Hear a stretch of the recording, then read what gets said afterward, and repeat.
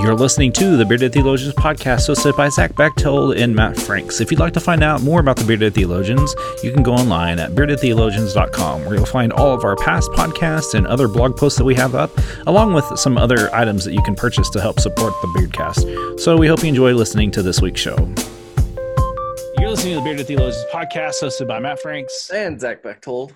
So this week on the Bearded Theologians, we are trying on our big black robes because we are just, that's just who we are. And It's Lent. It is Lent. And so in our conversation, we were trying to figure out what we wanted to do for the next few weeks of Lent, as Lent is coming to we're kind of almost halfway through Lent at this time. And we decided to kick around looking at some things that John Wesley had said in all of his sermons and all of his other works. And so for the next few weeks, we'll be kicking them around. And so our first thing that we're going to look at is out of Sermon 59, God's love to a fallen man. And he has this great line that says, all worldly joys are less than the one joy of doing kindness. So Zach, as you see that, and as you kind of think about his sermons and who he was and how that can actually affect us today, what are some things that come to mind to you? Certainly this act of kindness isn't a new thing. I mean, this was Wesley a couple hundred years ago, but it seems like this idea keeps coming back around a couple times a year.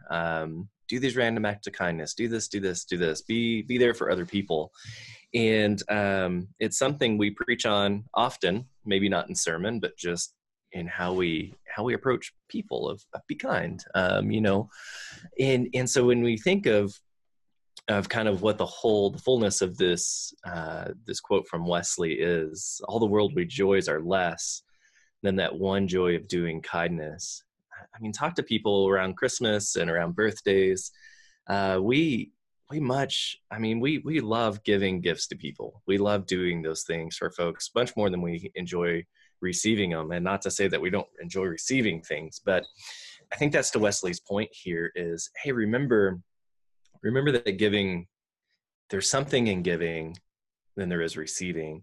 And when we look around the world and the joys that we take in it, they still don't compare to what it is to give to someone, to offer an opportunity to be kind, to show love, to show grace. And it's a short and simple quote to remind ourselves of, hey, how are we going to live into this today? Yeah. And I think so the sermon he's taking out of, they preach differently. Well, I'd say they preach differently than we do today, but there's still some that preach like Wesley even still today. But he took this verse from Romans 5:15, and it reads like this: "But the free gift of Christ isn't like Adam's failure. If many people died through the one person did wrong, God's grace is multiplied even more for many people with the gift of one person, Jesus Christ, that comes through grace." Mm-hmm.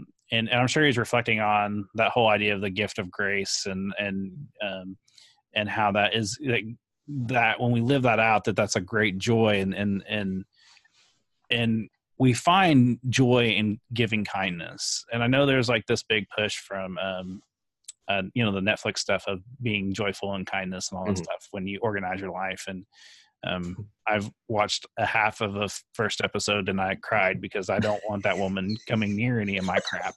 My stuff is my stuff, and I use it. But my joy, when I think about doing kindness, my motive is that God calls us to love our neighbor, and whether that's as simple as by the time this podcast is airing, I will have finished up a Hurricane Harvey rebuild project, I hope. If we didn't finish it, then there's all sorts of other problems that went on. But my hope is that we finish this house, and I'm looking forward to seeing that homeowner when their house becomes transformed, when the ramp is put in and they're able to go up and down with their hover round. And then when the house, which is kind of a yellow tint right now, will be a new creation, a new kindness. And that's 10 people getting together, taking time off their regular scheduled lives and wanting to share kindness with this world.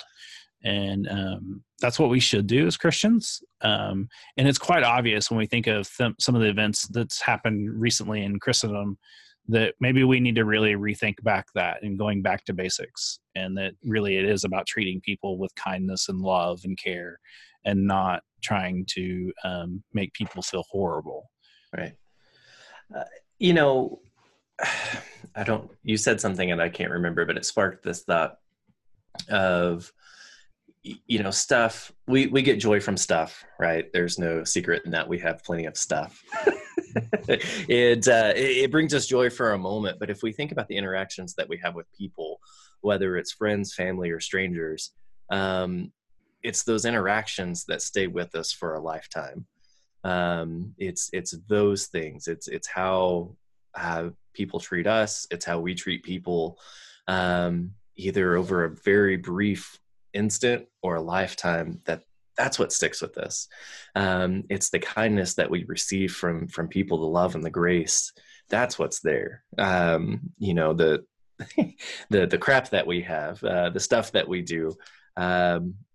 It's just that. It's just stuff, and it may bring joy for a minute, but it's not lasting. But it's the interactions we have with people, whether it's brief and later on down in life we remember, oh, I remember this, and this is how it made me feel, and my goodness, how can we share that with folks? And so maybe through the rest of this Lent and into Easter and beyond, maybe that's our reminder, is what not so much what thing brings us joy, but how are the interactions with the people that are around us, regardless of our relationship, how are those impacting us in a way that is bringing kindness and love and grace to this world, and how are we interacting with people that does the same? Yeah, I think so. And you think about that, and we think about the struggles that Christianity's had recently with how we treat people, and dignity. And I think we need to do better on that. And I totally agree. I think that if we make that our focus, and during Lent, it's an ongoing process. I think it's not something that we're just like set in stone, that our practice can change and shape and manipulate over time, just depending on circumstances. And so, that connection to God is key. You mean experience and reason also go into play in our lives? I'm very Wesleyan. What do you expect? I like that. So we already had our scripture for let's do the Andy list. So today we had scripture. Today we had some tradition. Today we had some experience, and today we had some reason, kids. And so we want to encourage you to utilize those things to strengthen your soul and live out your faith faithfully. And so do kindness this week. And so we want to encourage you to go on our website, beardedtheologians.com, and check out all of our great stuff that we've got up on the website, and then buy some shirts or some other things, some great gifts. It's coming upon graduation season here in May. And so if you know people that are graduating seminary or college or high school, a Bearded Theologians t-shirt wouldn't be such a bad thing for them to have. That's right. Or a mug or something else. And so, think about that as you're planning for those gifts. And so for the Bearded Theologians, I'm Matt Franks. I'm Zach Bechtold. Thanks for checking us out.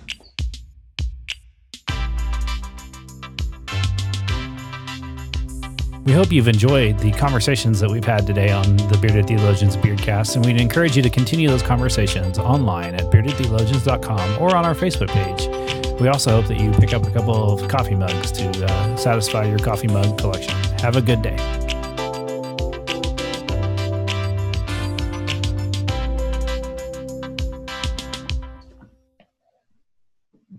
Holy Ghost. This needs to be our new intro. I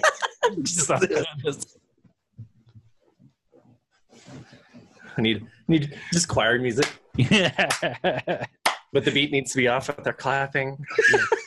Yes.